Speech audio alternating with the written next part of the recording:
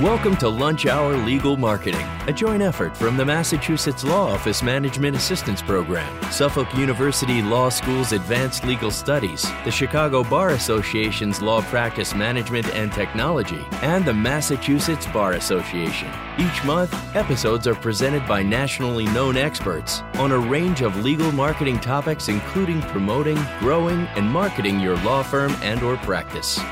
You're listening to Legal Talk Network.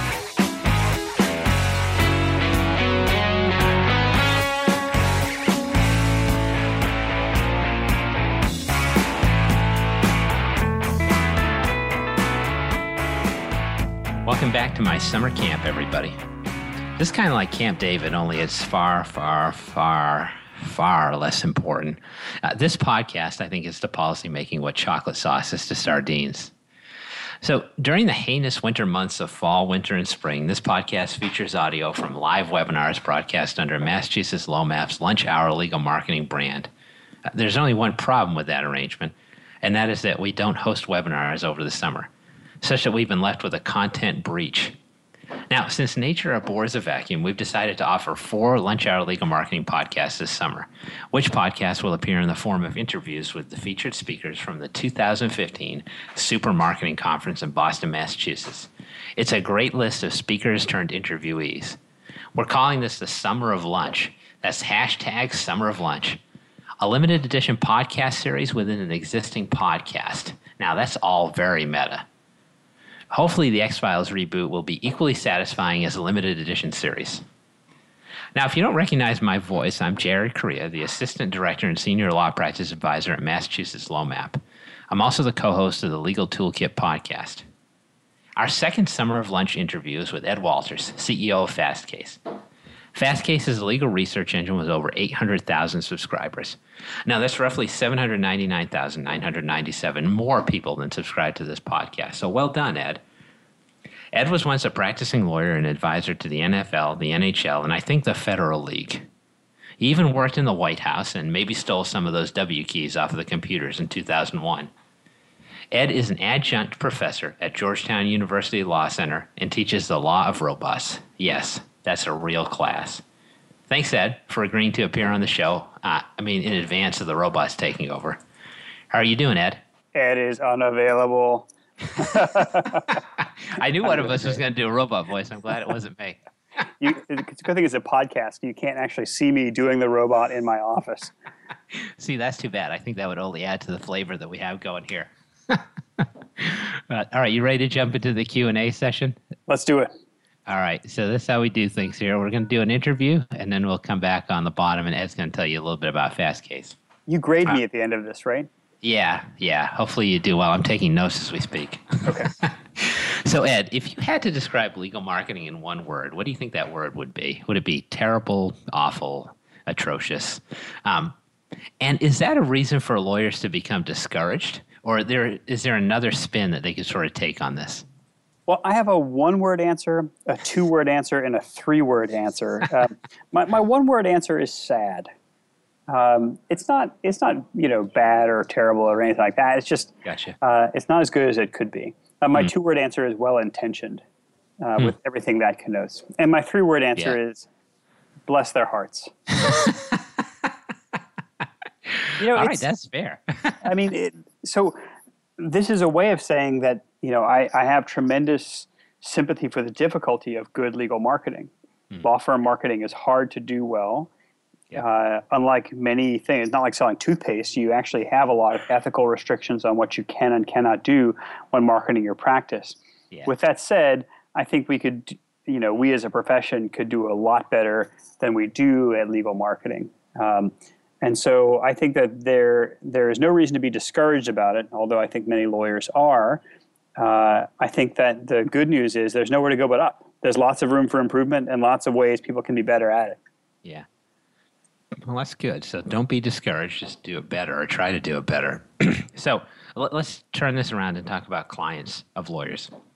So you've said that lawyers should view their clients, and their potential clients, in fact, as just smart people who don't quite understand the terrain that they're crossing as far as a legal case or issue is concerned. So why is it so important for lawyers to view their clients in that fashion? Well, let me take one step back. So I think, when I do marketing a lot at Fastcase. Yeah. And it's something that we try and do well. We certainly make our share of mistakes as well. But so when we try to do marketing, we really, I think the fundamental enterprise is empathy. It's something that we try and do a lot. We try to understand very well the people who want to buy Fastcase for legal research, what motivates them, what's interesting to them, what's important to them, and then really speak to those concerns. Empathy is kind of the center of good legal marketing. I've often said, good marketing tells you about the product. Great marketing tells you about the person who buys it. And so I think, one thing that legal marketing doesn't do very well is to understand the client, the consumer of legal services better. And so, I think a lot of times law firm marketing tries to say, this is really hard, don't worry, we're smart, we'll figure it out. Yeah. I don't think that really quite captures it. So sometimes when talking to friends who are lawyers, I'll say, imagine yourself on a business trip to China. You show up at the airport and you need to get to a city 2 hours outside of Beijing, maybe, and all the signs around you are in Chinese, and you don't speak Chinese, so you need a guide, right? You're not you're not a stupid person. You're actually a very smart person, but you can't understand the terrain around you. The language is foreign to you, so you need a guide. You need someone who will help you. You don't want pictures of the interpreters. You don't want a listing of where they went to school or what they've written. What you really care about when you're getting that service is, am I going to get there safely? Will we take the shortest path? How much is this going to cost me? And what's my exposure? How can I make sure that I'm getting the most comfortable ride and the best translations? And those are the kinds of things that we should be thinking about in legal practice as well. What does our client ultimately want, and how do we convey that the most intelligently? Yeah, that's a great example. I talk to attorneys a lot about trying to understand their clients and what their clients need. And the objection that I get sometimes that works for sort of a low-end practice, but not a high-end practice with intelligent clients. But I think your explanation of it does work in that sense. So that's really good. And maybe a little bit of humility on the part of the lawyers too, right? Yeah, I think that's right. That their clients are smart too. Kind of like the Phil Hartman strategy. I'm just a simple caveman. Right. I am but a simple caveman lawyer. All right. So let's talk a little bit about how attorneys can define their practice areas and use that to market themselves. So I think you and I probably both think that lawyers suffer from this sort of jack of all trades problem. Yeah. They want to try to do everything, and they don't necessarily end up doing anything particularly well. So why do you think it's better for law firms to establish niche practices instead? Well, I think it's more credible. And then I think when you're trying to brand your firm, it is easier to brand a niche practice that is a general purpose practice. So, in my capacity now kind of running a business, we have probably 4 law firms who do work for us. And I can tell you as now a client sitting on the other side of the table, it is completely maddening trying to find a lawyer to handle certain kinds of work. If I have trademark work and, I go to try to find a trademark lawyer, every firm in town has a trademark practice, right? And so yeah. They all say, we are good at everything. And if you contact most law firms, they will say, we are experts at every single thing your company does. Yeah. It's kind of like going to a Waffle House and muffler shop. One of those two things is not going to be done very well, right? Yes. Hopefully it's the mufflers. Right. And so I think it's more credible when you say, look, our firm is the best trademark practice in the world. We have a very deep bench in trademark. We can also handle a couple of other routine corporate things for your business, but what we really do is trademark. Or what we really do is intellectual property litigation. That's what we specialize at. And as a consumer of these services, when I go looking for the firm in Boston that has, the best corporate litigation practice, chances are pretty good I am going to look for someone that specializes in it and that credibly specializes in it. Yep. So I also think that specialization is important for your brand, right? People won't be able to find you if you have among your 28 specialties corporate litigation. So I think if you are going to really set yourselves out as, the employment firm of Boston, then you need to be able to say that. And when someone visits your website or looks at your promotional materials, they see we do labor. Yep. And so that makes it much more credible and much more understandable. And I just don't believe it when firms say we're good at everything, because they're most certainly not. Or if they're good at it, they're not great at everything. Yeah, well, I mean, that's a good point, too. And for specialization as well. I mean, if you're going to specialize, you can't really have 28 specialties. You want to have a limited number. So I think some people try to shoehorn the niche practice into a general practice, and they say, yeah, we're good at X, but we're tremendously good at X, Y, Z, and maybe we're good at 28 things, but not one or two. So I think that's a good point as well. You want to have a limited specialty practice. So let's jump around again here. So you gave a talk for our marketing conference, which I thought was excellent. One of the best talks of the day. People were really into it. And what you talked about was being authentic in the digital age. So from my position, I thought it was a lot easier when I could just spill wine on people in person. So I think it's hard for people to figure out, like, how do I be a real person on the internet? So to you, what does it mean to be authentic in the digital age? Well, so part of this is a transition from what we were just talking about. Mm-hmm. Part of authenticity means knowing what you're good at, right? So when we market Fastcase, all of our stuff is around like smarter legal research. Yeah. And it plays to what we're trying to do with things like citation analysis and data visualization, trying to bring science to legal research. Mm-hmm. And if I said we are the broadest library in the world, that's not credible. It's not true. There are treatise libraries in traditional services that are broader than ours. Mm-hmm.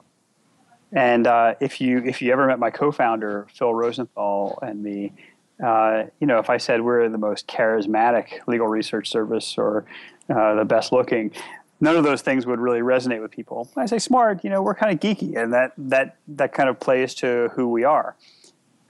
If you say we're geeky, people say, yeah, I get that. And so I think that's what I mean by authenticity.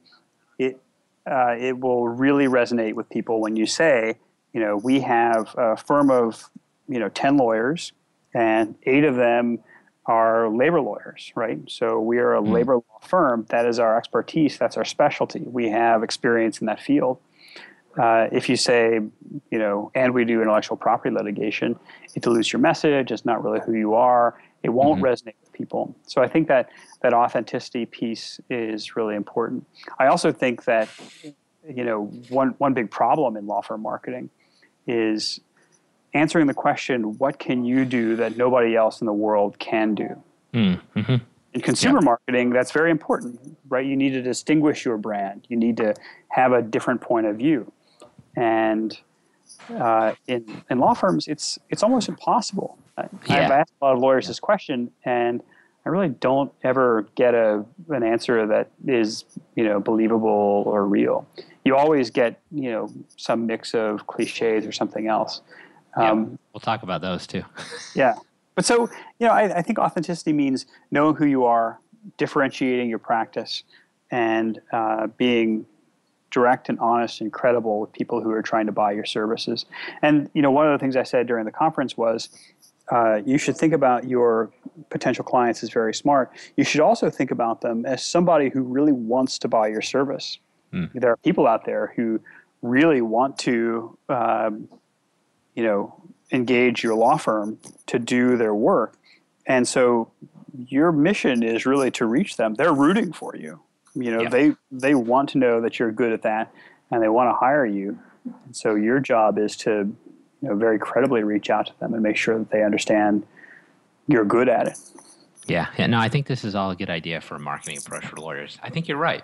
Lawyers find it hard to differentiate themselves because of the saturation in the market. They're thinking, okay, I'm an IP lawyer, but there are like 100,000 other IP lawyers in my community, my general community, especially if they're in the big city. So differentiation is important. So I think you're coming on and talking about different ways for lawyers to look at this subject is a good thing. You want to get weird? Can we do a weird question here? What do you think? All right. Because I've wondered about this because you have a first name and a last name that could both be first names. So have you ever thought about how your life would be different if your name was Walter Edwards? I imagine it would be very different. Everything would be reversed. When we first got started at Fastcase, we had like a plain old telephone. We use voice over IP now, but when we had a plain old telephone, they listed our phone number in the phone book. And Fastcase, we were just getting started. We were three guys in a cocktail napkin back in 2000. But Fastcase was listed in the phone book right next to Fast Cash. Oh. And I'm telling you, probably 8 out of 9 phone calls we got were for Fast Cash instead of Fast Case. So talk about your life being different based on your name. Yeah, that's funny. Wow. So you should have called yourself Fast Cash, is what you're saying? I think completely opposite is probably the best answer I could have heard to that question. So Ed, let's talk about law firm bios. Traditionally, they've been pretty dang dry. They're like the most boring version of your resume, only posted online. That's not necessarily something that's going to draw clients in, as we've talked about. So what's a better strategy for modern law firm or lawyer bios? Well, again, I go back to empathy. If you are put yourself in that train station in Beijing, what do you want to know about your guide for that trip? And then think about your client as someone similar, a smart person who is in a position or a place that they don't fully understand. What do they want to know, right? They're going to spend a lot of time with you. So, in addition to knowing that you have an expertise that probably many people have, is it going to be interesting or enriching to spend time with you? Are you, what makes your firm a good fit for that potential client that you're thinking about? Sometimes it's things that you don't even think about, right? It's like, is it easy to park their car at your law firm? Are you close to the subway? Like, there's all kinds of parts of that experience that I think are really difficult for clients that lawyers don't often think of.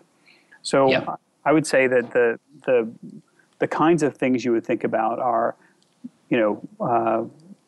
what's important to your client, and then how do you convey that in your bio? I'm not saying you have to have like some, oddball bio of yourself, but I am saying that your potential client probably doesn't care about what your, law student note was on when you were in law school, or, whether you were the president of the student council in college.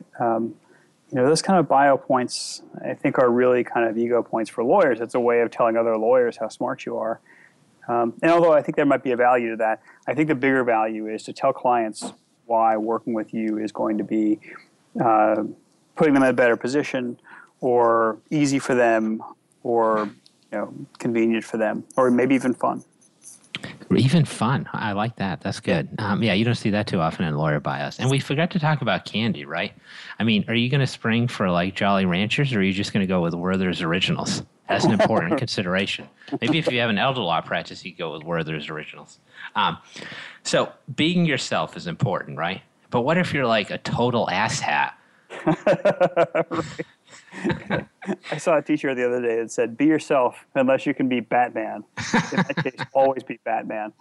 I think it's really important to be yourself and to know yourself as a person, as a lawyer, as a law firm, and make sure that you're conveying things that are honest. The biggest way to make a client angry is to sell yourself as something that you aren't. And again, it's not going to differentiate you from anybody. It's just going to make everything you say resonate wrong.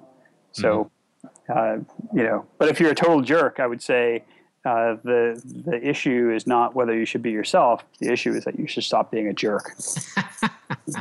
Well said. All right, so let's talk about what you learned in law school. So how should lawyers adjust what approaches they've learned from law school. And this is, I think, an especially important consideration for new lawyers. Why is it so hard for lawyers to adjust to that entrepreneurial mindset when they get into practice? Yeah, we spend so much time in law school helping people who are very smart coming in to think like a lawyer. But my concern about this is that we sometimes teach law students how to think only like a lawyer.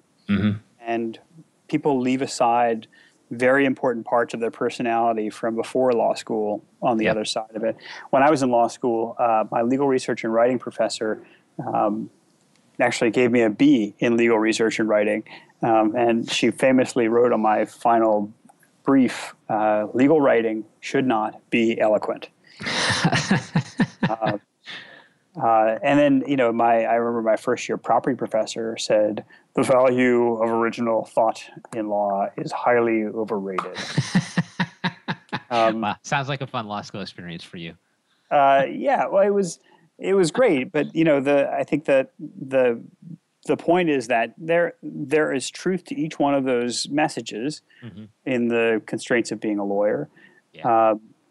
But we should be able to think like a lawyer without thinking only like a lawyer. We should also be able to bring to bear all of the things that we did before law school. If you were, a starting pitcher, or if you were a journalist in your previous life, or if you did marketing, or you were very good at designing websites, you should be able to bring all of those parts of your life to bear in your practice of law and in your marketing efforts.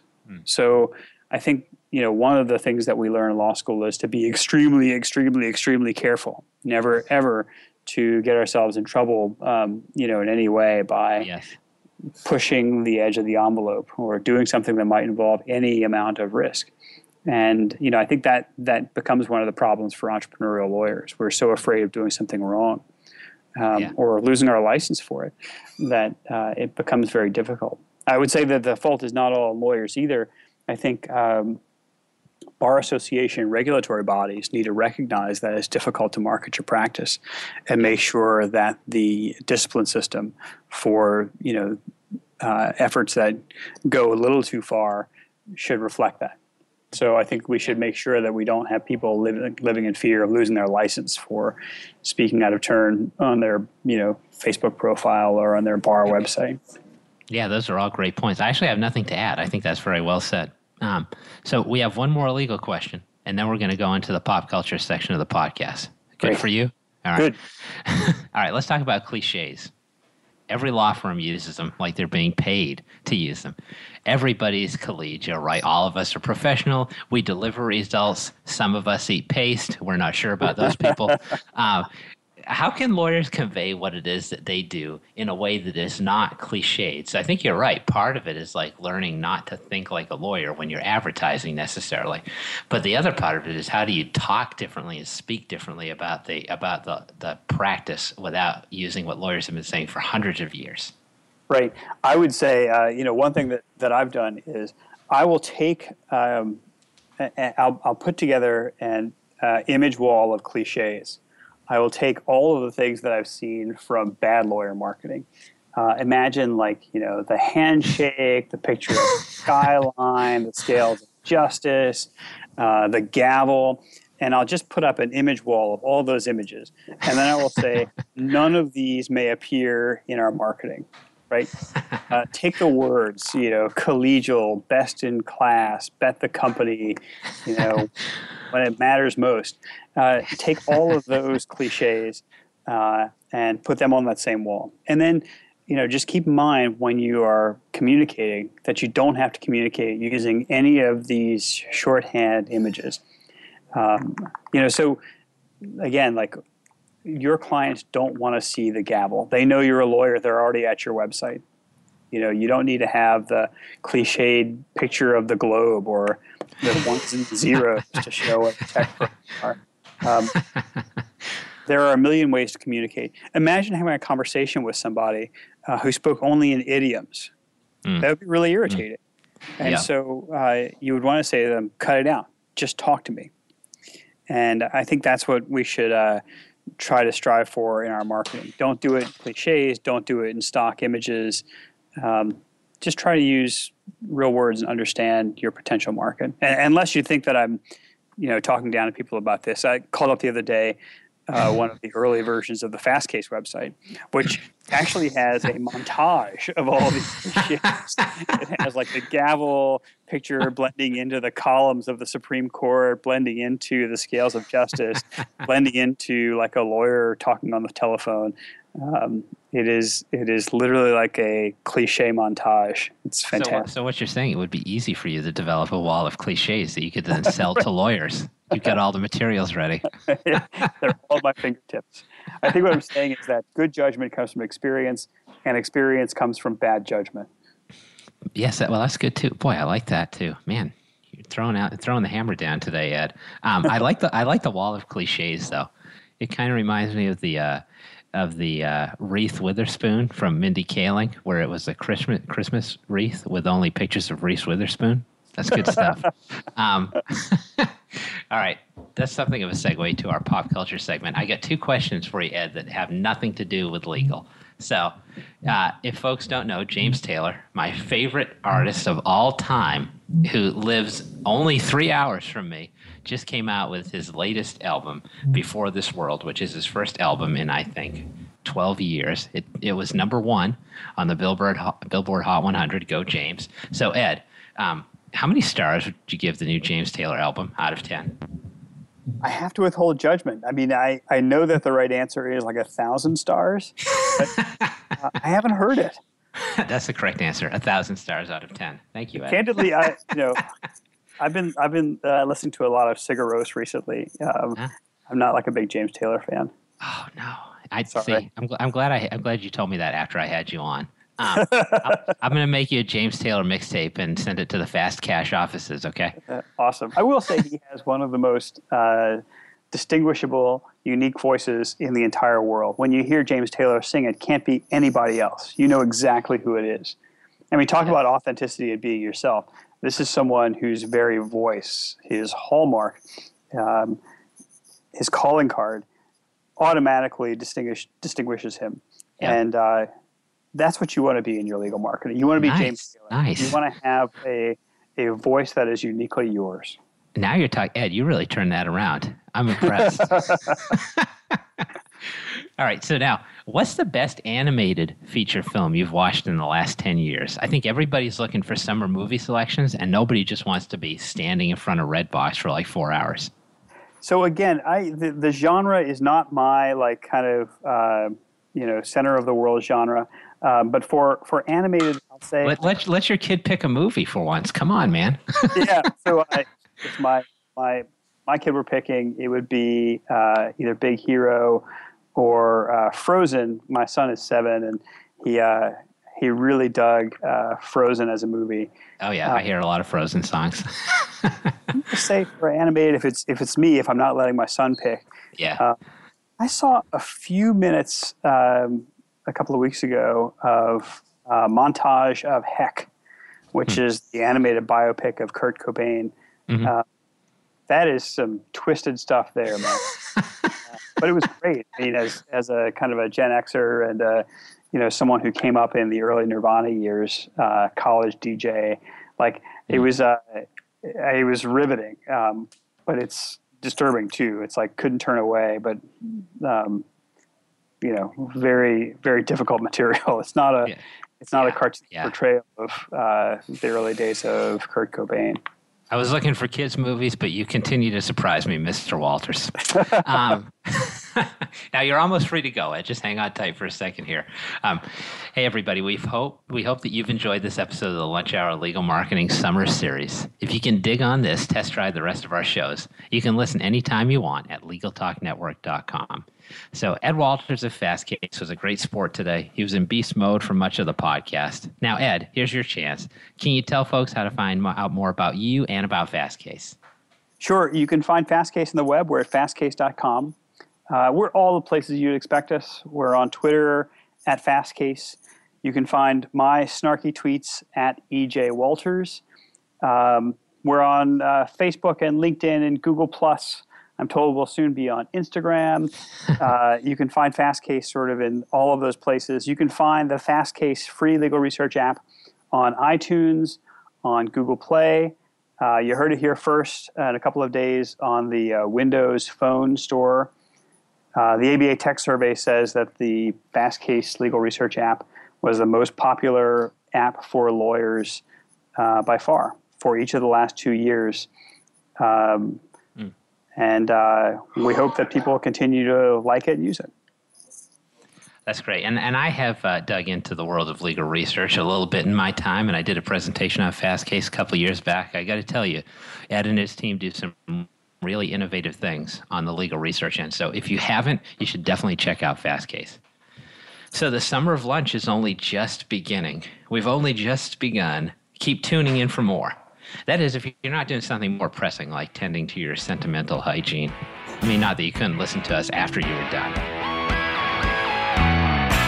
Thanks for listening to Lunch Hour Legal Marketing, produced by the broadcast professionals at Legal Talk Network. Join us for the next episode covering legal marketing topics, including promoting, growing, and marketing your law firm and/or practice. Subscribe to the RSS feed on LegalTalkNetwork.com or in iTunes. The views expressed by the participants of this program are their own and do not represent the views of, nor are they endorsed by, Legal Talk Network, its officers, directors, employees, agents, representatives, shareholders, and subsidiaries. None of the content should be considered legal advice. As always, consult a lawyer.